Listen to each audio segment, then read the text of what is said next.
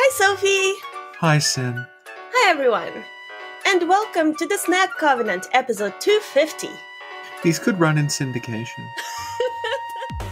And today, we're talking about things from Dark Souls 2 that should appear in Elden Ring. Yes.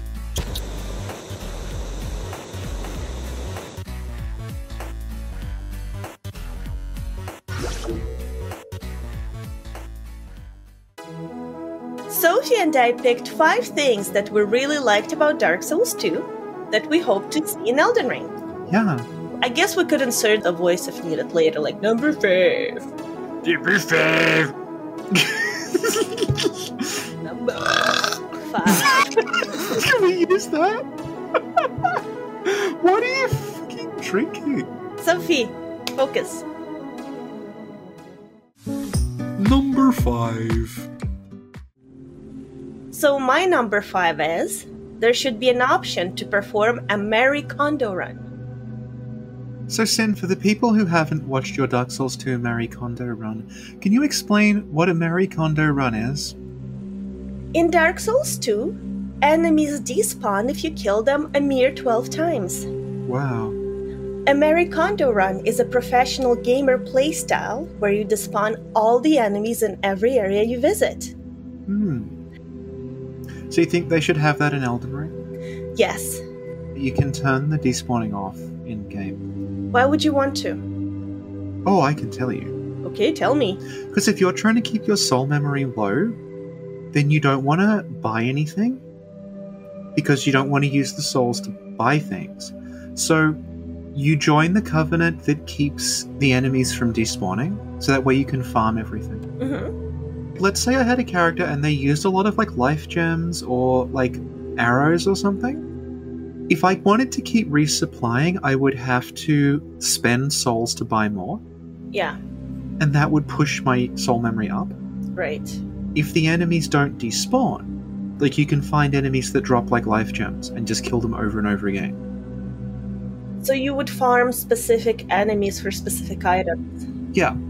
A really good example actually is Titanite shards. Mm-hmm. Because there's some enemies that will drop regular Titanite shards and large Titanite shards, and those are really important upgrade materials that the game expects you to buy. Mm-hmm. But if you're trying to keep your soul memory low, a single large Titanite shard is 2,500 souls. So you don't want to burn 2,500 souls on one Titanite shard. So what you do is, you would join the Company of Champions, and then find the guys that drop large Titanite shards and just kill them over and over again, and that's how you get Titanite shards. But Sophie, what are those Titanites used for? Upgrading your weapons. Does that bring me joy? Yeah, no it doesn't. No, it doesn't. You never upgrade weapons. Thank you. Yeah. Sophie, what's your number 5? My number 5 is very simple, and it's something that you have a lot of recent experience with. Mm-hmm. And it's pirates. You did better, though. Because Elden Ring, in the trailer, they're you've crossed the Sea of Fog. Yeah. And I feel that's the perfect pretext for having a bunch of cool pirates in Elden Ring. Because Dark Souls 2 has the one pirate level, No Man's Wharf. It's really cool. It is. It's an aesthetic you don't see. It's this weird hidden underground wharf. It's all these guys walking along gangplanks. There's a big pirate ship that you can call by ringing a bell. Yeah. And it connects to other areas and stuff. And there's the pirate guys on the deck of the ship, and there's all this cool stuff you could do. So just the idea of a level that's a pirate ship is real. They do that with Flexile Sentry, and it's pretty tiny. You just go into the hold, and then we talked about this with David Control, but the water in the hold is constantly rising. Mm-hmm. So you get this it's not actually how it works, but I like the idea of being in a ship area and the level of the water changing as the ship takes on water or maybe rises or something. You could even do almost like a rail shooter level, almost a very slow one, where you're on a ship and it's just a timed thing where the ship is just going from one place to another and you have to not die in between. Mm-hmm. And enemies are spawning on the ship and stuff, that'd be neat. Yeah, definitely. Yeah. Number 4. Interestingly enough, you're number 5 sort of leads into my number 4. Oh. Did you know you can meet a friend in No Man's Wharf? You can meet 2 friends, but I think you mean Gavlan. No? You're right, you can actually meet many friends, but I'm talking about a very specific friend. Oh. So at some point, you're going to be faced with a couple of boxes stacked upon one another. Yeah. And as you break the boxes, you see a person with a torch behind them. And you're like, hey friend, what's up? And they're like, nothing much. Would you like me to illuminate this level for you? The torches aren't working very well. Oh. And you're like, okay. And they just follow you around in the level. Oh, wow. Yeah, it's so sweet. And you might think like, oh, well, that's nice of them, but it's not very useful. Well, let me tell you what happened, Sophie. So I was walking around No Man's Wharf, performing my Marie Kondo run. Yeah. And then, in a dark alley, I come across giant spiders. They're like a lizard. Are they? They're just giant. Yeah. They have these 2 arms in front. Yeah. I don't know what they are. And I was like freaking out. And I'm like, oh my god, I'm going to die. Do you know what happened? The torch frightened them off. My torch friend just comes up to them like, don't worry about it, I got it. And they're so scared of his torch and the light, they just run away. Yeah. That was like the best Soulsborne moment ever. I was so grateful for my torch friend. Yeah, yeah. And we bonded, and I take him with me on every run. Do you think this is how the guy in Ludwig's arena should have worked? Like if he survives the fight with Ludwig, he just follows you around helping you? Oh my god, yes. Yeah. That would have been so awesome. I know.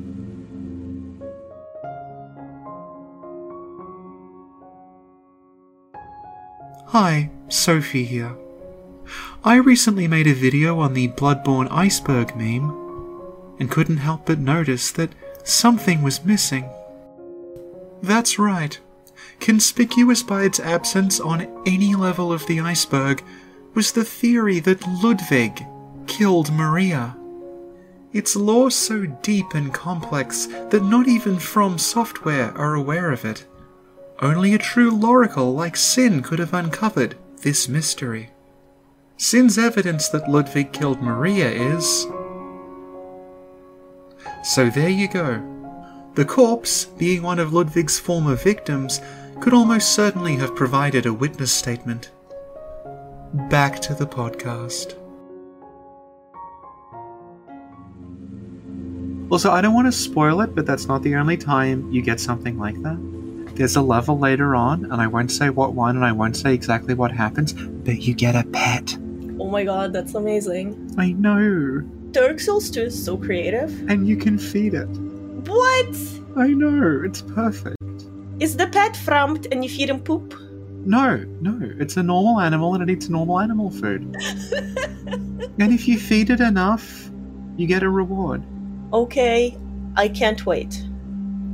So this isn't so much like we want there to be that specific character, but we want there to be like friendly NPCs that like do stuff for you in levels. And they don't have to be like complicated NPCs that you have to talk to or you activate or summon sign or you have to be embered or this or that. Just somebody who's in the world and who's like, hey, what's up, I'll help. Yeah.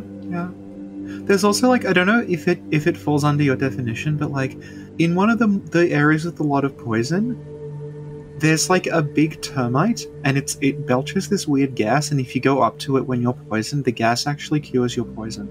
Oh my god! Yeah. We have so many friends in Dark Souls 2. I know. It's these like really cute, innovative, fun ideas that have led to Dark Souls 2's reputation as the worst of the series. What's your number 4? My number 4 is 2 things together, because I like them for the same reason. And that is Pharos Lockstones and Fragrant Branches of Yore.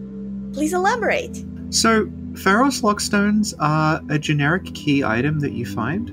You find a fair number of them, but they're kind of rare at the same time.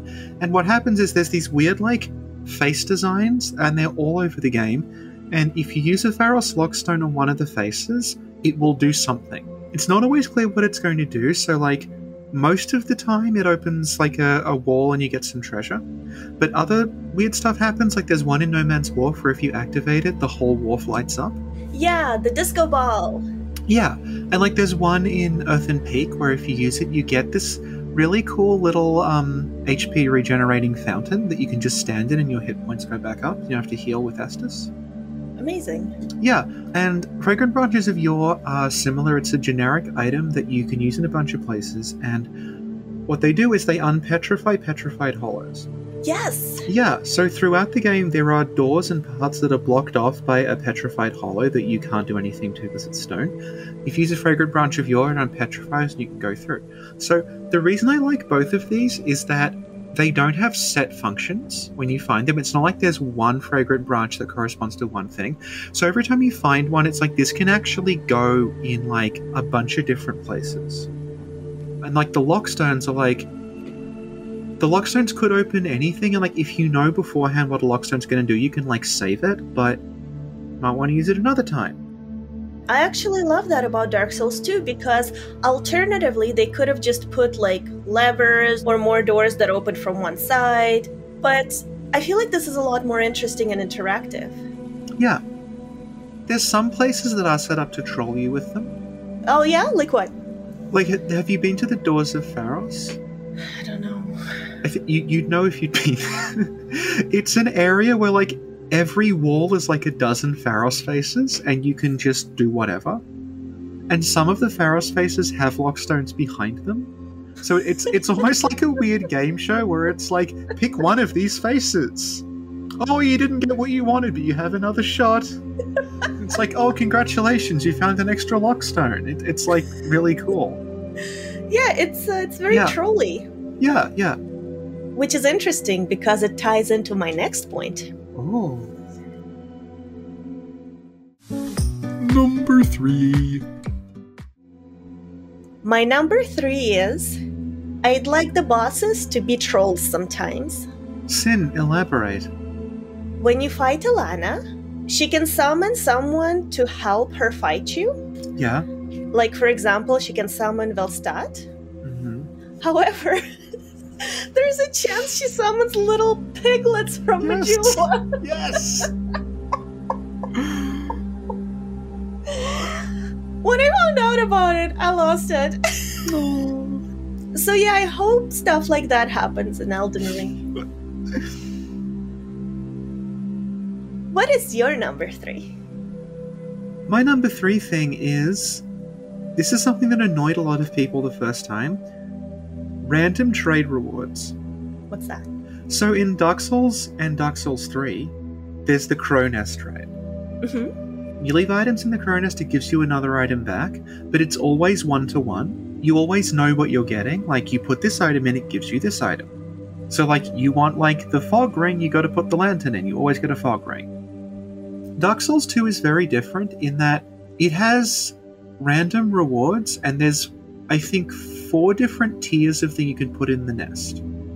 So they're just different kinds of stone. You put them in the nest. Every time you put something in the nest, you get something back. But it's random what you get based on the kind of stone. It's like if you put like a low tier stone in, you might just get like a faded soul or a human effigy. If you put a high tier stone in, you might get some like end game like loot and stuff, and like Titanite slabs and rare weapons and stuff. Because it is randomized, this is something that, like, when Dark Souls 2 came out, people were furious about it.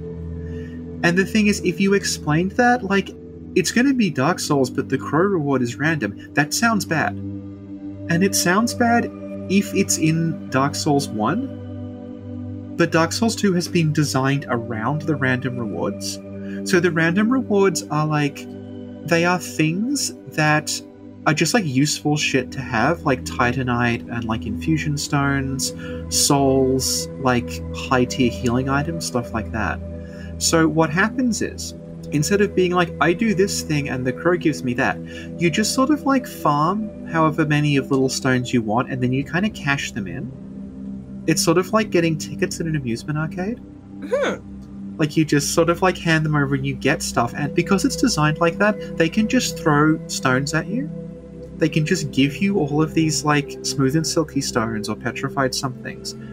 and it's like a kind of like a reward, like a random. They're basically giving you a random drop, and I like because it's throwing so many of these things at you. Like the rewards kind of had to be random, and you can trade them in an infinite number of times. There's a special tiny soapstone you can get, and it's my favorite. I love it because what it does is you get summoned, but you get summoned as what's called a shade. So you're on a timer. You're not a regular summon, you're on a timer. The summon also will end if you beat a boss, or I think if you absorb 10,000 souls, you go back. So the way it works is like if you complete your duty as a shade, right? Your reward is one of the trading stones. And because shade summons don't go for very long, you're either going to fight the boss and win, or you're going to be timed out and sent home anyway. I spend a lot of time just as a shade, and instead of getting covenant rewards, I'm getting the stones. But each stone is also a little tiny reward. So it's kind of like I was saying before, like Titanite, infusion stones, these things are kind of hard to find, and they're expensive when you buy them. But I can farm the stones, take them to the crows, and then I get a ton of shit in return. It's a really neat system that I just find much more interesting than this sort of like, give them this thing to get this other thing. That makes me think of Fallout New Vegas because of the slot machines or whatever. Yeah, that basically turns the crows into a gacha machine. Where you can just put these things in and they will just give you stuff for it. Yeah. Yeah, I really like that. Yeah. The other thing about the crows in 2 is you don't need to fucking reload the game after you drop the item.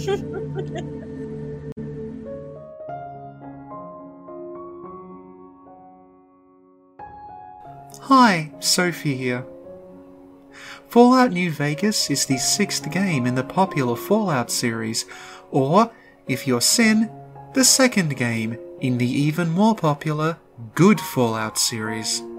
Sin loves Fallout New Vegas, despite the fact it's made by the same studio who made Fallout 2, a game she considers completely unplayable because it's turn-based. In a startlingly similar manner to the old Vegas, New Vegas contains casinos with slot machines in them. This is also very similar to the new Reno area from Fallout 2, but we can't talk about that because Sin says it's not canon. Gachapon, or gacha machines, work on a similar principle to a slot machine, but instead of a monetary payout, you receive a capsule with a weird little toy inside.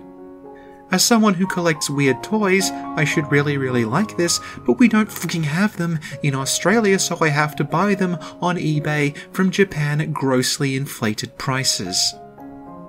The same principle is at play in what are called gacha games, a genre of mostly freemium, mostly mobile games in which you grind for an eternity for a chance to win your very own anime girl based on a piece of military hardware.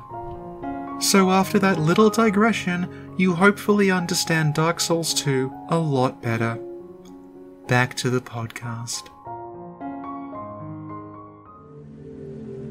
And a shade, was that something present only in Dark Souls 2? Yeah. The other thing about shades is, like, if you're a shade, you're available to more people. It makes the summon range a lot wider. So, like, I can go and co-op as a shade in areas I can't co-op in normally. Yeah. In No Man's Wharf, yeah, there is an NPC summon called Bradley. Yep. And I summoned him, and after a few minutes or whatever, he was gone. And I'm like, Bradley, come back here. Where are you going? He got his stone and he left. Yeah, basically. Yeah. But it's cool because you can summon him, like, again and again. Yeah. Excellent. Yeah. Number 2. Sin, what is your number 2? My number 2 is something that looks like one thing, but it's actually something else. Oh. So you know in Soulsborne games, you can see other people's ghosts? Yeah. I'm playing Dark Souls 2, right? Right. And there's an area, and I see someone's ghost. I see that ghost coming toward me, and I'm like, oh my god, it looks like that ghost is coming toward me. That's so funny. And then that ghost damages me. Yeah. I was very shocked. But basically, they're like these enemies that kind of look like people's ghosts, and unless you know this, you just think, oh, it's a ghost. And I thought that was very, very funny. Yeah. So yeah, I hope something like that happens in Elden Ring, where maybe they take something from a Soulsborne game that you're like, oh, right, it works this way, and then it's actually something else. Right, yeah. What's your number 2? My number 2 is going to be areas that, like, alter themselves in a big way as you progress through them. So, like, in like, Dark Souls or, like, Demon Souls or Bloodborne, the way you progress through an area is mostly, like, I opened a door, sometimes I made a bridge come down. Other than that's pretty much the only impact you have on the environment, though. The closest I can think of in one of the other games to, like, radically shifting something to progress is the corkscrew stairs in Anor Londo. It's not like a binary you can go through here you couldn't before. You've changed the elevation of part of the level, so you've actually cut off another part of it by doing that. Whereas Dark Souls 2, particularly the DLCs, has stuff like Eliam Lois, where you progress by melting it. So, like, after you progress beyond a certain point in Eliam Lois, you can't go back because parts of it have melted. So, like, you've actually altered the area permanently. Broom Tower in our Iron King is similar, where, like, the way you progress is activating this massive contraption within the tower that starts making parts of it rise and fall. Shulver does the same thing, where, like, it's a series of platforms that you have to, from a distance, affect the height of. And I find that, like, it's not a very realistic way of progressing. Like, no actual building would work like this. I've said before that, like, the Dark Souls 2 DLCs feel like they are something from Zelda, where, like, the dungeons in Zelda are not, like, believable places. They are, like, contraptions that are designed to be challenging, which is sort of the antithesis of something like Bloodborne or Demon Souls. They will be modeled after a real place and have, like, areas that don't really add to, like, the gameplay, that are just there because they would be there, like dining rooms and stuff. Whereas the Dark Souls 2 DLCs are, like, these weird sort of, like, hyper-focused collections of, like, just contraptions and traps and things. From what we saw in Elden, the very tiny glimpses we got of Elden Ring, one of the levels was, like, it had a giant, like, water wheel or something in it. And I think, like, something like that would be really interesting. And, like, I think back to, like, the way that they described the initial design of Dark Souls, where the plan was for Firelink Shrine to be flooded, and then the more you progressed, the water level would start to go down, and as it went down, like, more and more of it would be revealed. Actually, the closest there is in another Dark Souls game is New Londo. The way that, like, you drain New Londo and actually changes the layout of New Londo. But in that case, it's more just like there's a part of it you couldn't get to before, and now you can get there because the water's not there anymore. It's not like draining it, like, affects how you navigate the upper part, really. It's just sort of like part of it's now accessible, whereas, like, Eliam Lois, essentially you go through Eliam Lois twice because of how it works. Like, you go through it once, melt it, and then you just go all the way back round. But instead of looping back around through the same area, like, it's technically geographically the same space, but there's no ice anymore, so everything is different. Like, the enemy placement is different, the doors are different because some of them have unfrozen now, there's, like, items and stuff that were in the ice is gone now. Like in Soul Reaver, where you had, like, physical and spectral versions, So yeah, something like that where, like, you're actually altering the properties of an area rather than just unlocking something. I'd really like to see that. Thank you, Sophie. Number 1. Sin, what is your number 1? Do you sometimes have a random tune playing in your head?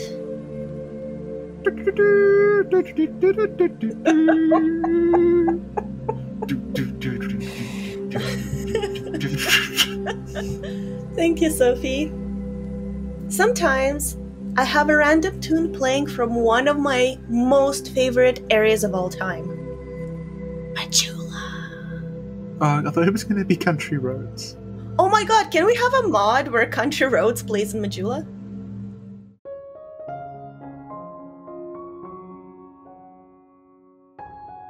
Hi, Sophie here. Country Roads is a song written by John Denver for the soundtrack of Fallout 76, the 5th game in the good Fallout series. Despite singing it non-stop for the last 2.5 years, Sin didn't know what West Virginia was, so I had to show her on a map. Sin found this experience confusing and disorienting, as West Virginia was indeed to the west of Virginia. But when she looked to the south of Virginia, it was North Carolina. Perhaps Fallout 77 holds the key. Only Todd Howard can say for sure, unfortunately. Back to the podcast. So as I was saying, one of my favorite areas ever is Majula. It's so big, it's so open, it's so wonderful.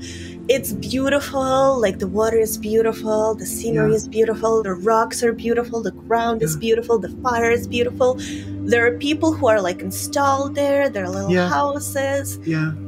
I love that area very much. And when I go there, I feel relaxed. Oh. And I appreciate that.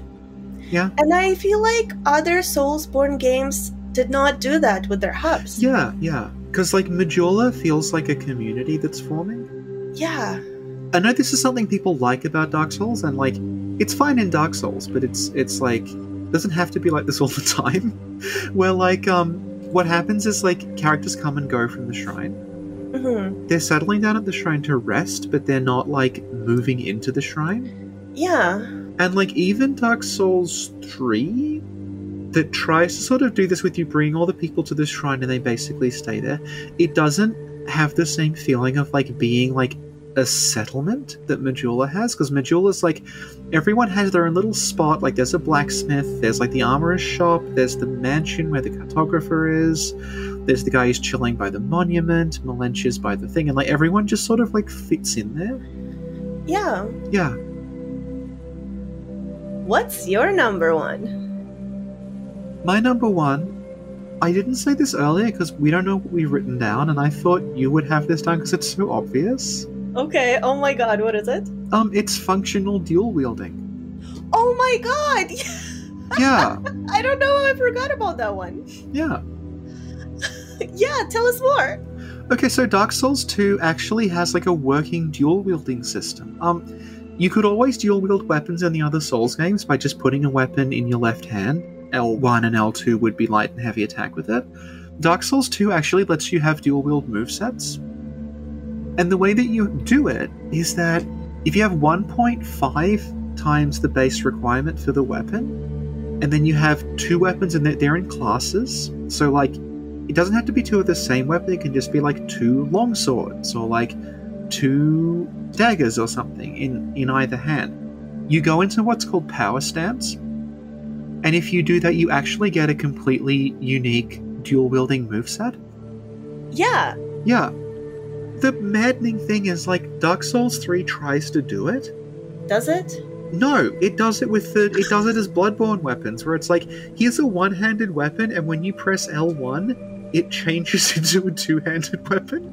So you can have paired greatswords in Dark Souls 3, but it has to be a specific paired greatsword weapon. You can't just have two greatswords. And, like, one of the cool things, like, I'm doing Dark Souls 2 now is I'm Pontiff Sullivan. I've got a fire weapon and a magic weapon in either hand. And I'm comboing with them on the grounds that, like, some things are resistant to fire and some things are resistant to magic, but most things aren't resistant to both. So if I'm comboing, I'm probably going to do something. Thank you, Sophie. Thank you, Sin.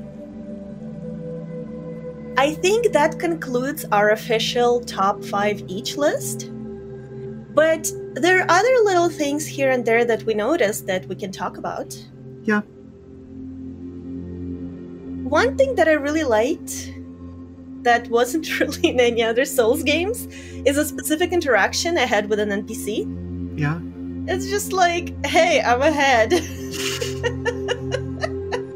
My body's somewhere raging. Be careful. Don't talk to it. So, I don't know. I just thought that was so weird and awesome. Yeah. So this was going to be my number one if you had picked dual wielding already. Okay. And it's Covenants where you get a reward that isn't just a Covenant level up reward. Mm-hmm. So, like, the stones I was talking about before, like, that's not a Covenant, but it's similar. approach, like the Bell Covenants in Dark Souls 2. When you defeat invaders, as well as leveling up the Bell Covenant, you also get a Titanite chunk. Like that, so it's actually useful. Like, even if you don't care about leveling up the Bell Covenant, because like it doesn't really matter, you just get some pyromancies. But there's a good reason to join the Bell Covenant anyway. Like, it's just useful. There's also there's PvE covenants in Dark Souls 2. There's 2 of them. So PvE meaning like they're not online covenants. They're just for if you're playing the game. The Guardians of the Dark Covenant, that is just like there's 3 little entrances you have to seek out, and each one gives you a little, basically its own little level to play through. And it does not give a shit about online. It's just like, here's some extra stuff to do if you're interested in like getting some like hexes and magic and stuff. Like, you just do this other stuff. And it's tied to a covenant. The other is the Covenant of Champions that we talked about before. Well, like, that's just a covenant that if you're in it, it turns online off completely, and it makes everything much harder for you. So it's just like, you can't go online and you want an extra challenge. You basically put yourself in New Game Plus by doing it. And it is really cool because it spawns unique enemies that are harder. It's kind of like being Gravelord. You Gravelord yourself, essentially. You get these items from them that you can then redeem for like a weapon that makes barehanded damage really, really powerful. The other thing like related to that is that there's, you might not know this, but there's NPC invaders that only appear if you're playing offline. I did not know this. It's really cool. I think this is like a combination like Easter egg, and also I think they're just thinking like some people aren't going to go online. Yeah. And it's not fair to treat it like, well, if you're not online, you're just like missing out on parts of the game. There's invaders that will only appear if you have no internet connection. I love it. Yeah, and like some of them are the only way to get access to like some like drops and stuff. So you actually like, you kind of get like, there's stuff you get for not being online, which is like nothing. But because the fucking, one of the things about Dark Souls 3 is by the time you get there, they have covenants are just, what color am I going to be when I'm online? Which body parts am I picking up today?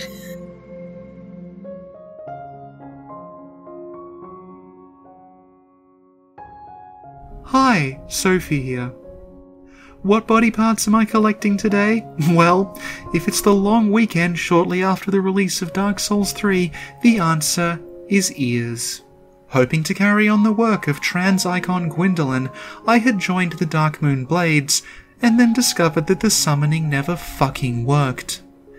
Desperate to max out the Covenant, and aware that the Silver Knights in Anor Londo had a vanishingly small chance of dropping the ears you needed to level it up, I spent an entire long weekend killing them over and over again while listening to an audiobook of Walter M. Miller's A Canticle for Leibowitz.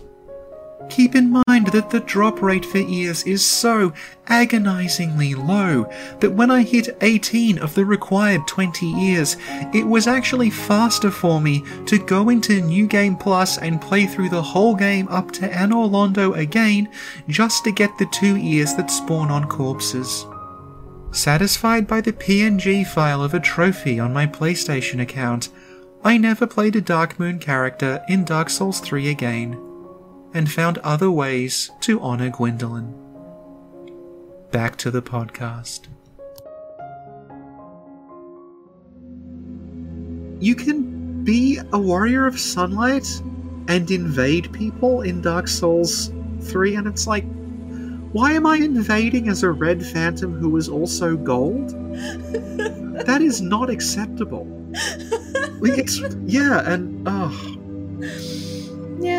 Yeah. Dark Souls puts a lot of emphasis on covenants. Like, you join them and like you're supposed to stick with them, and if you abandon them, there's a big penalty. And then Dark Souls 2 is like, do whatever the fuck you want with covenants, we don't really care. But like, it makes them all fun. Like, you're supposed to just like pick and choose which covenant. Maybe you do just want to like lure people into the rat dungeon and kill them over and over again, and then it just expects you to move on. Like, just find something that you like doing. And then Dark Souls 3, it is just like, these are different colors that you are online. Which is like the worst It's like the worst of both approaches. So yeah, offline stuff, please. Yeah. Oh, definitely. That's a good one. Yeah. This is a random one, but Sentier's spear? Yeah. And basically, it's a spear that was, like, embedded in a statue or something. And so when you find the spear, there's, like, a chunk of cement around it. Yeah. Upon first glance, you just think, oh, this is just, like, this cool, weird weapon. Like the Asphalt Excalibur.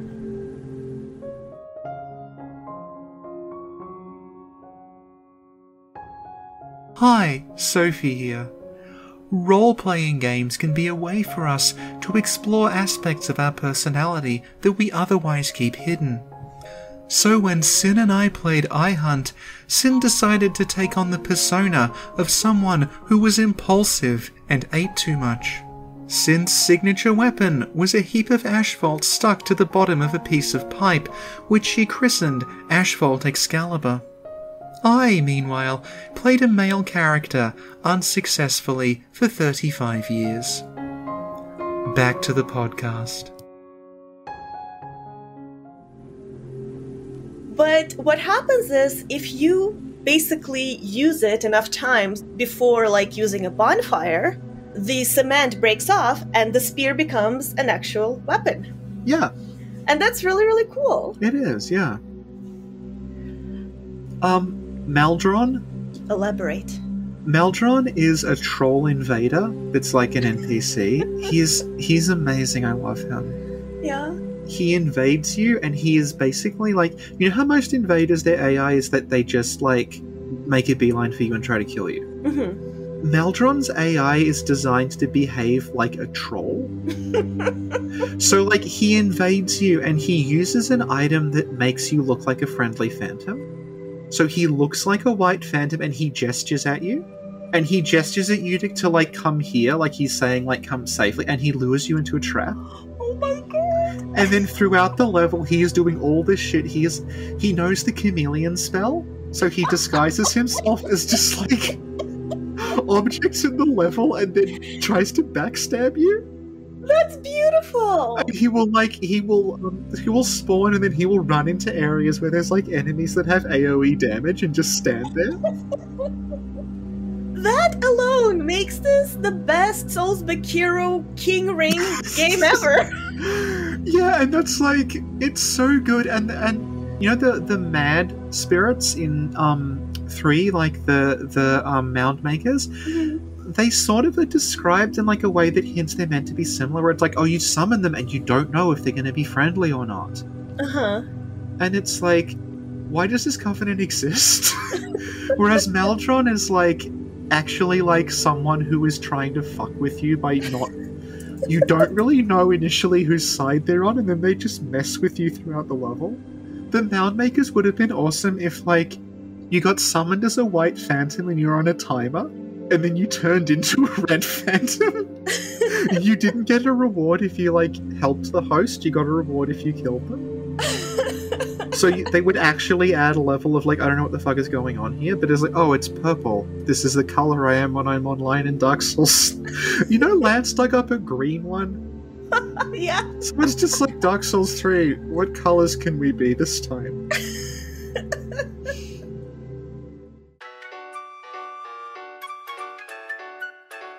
Sophie, do the outro.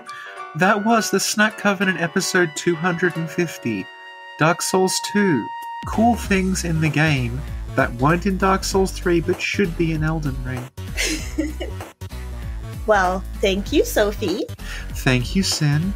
Thank you, everyone, for listening. And see y'all next time. Bye! Bye!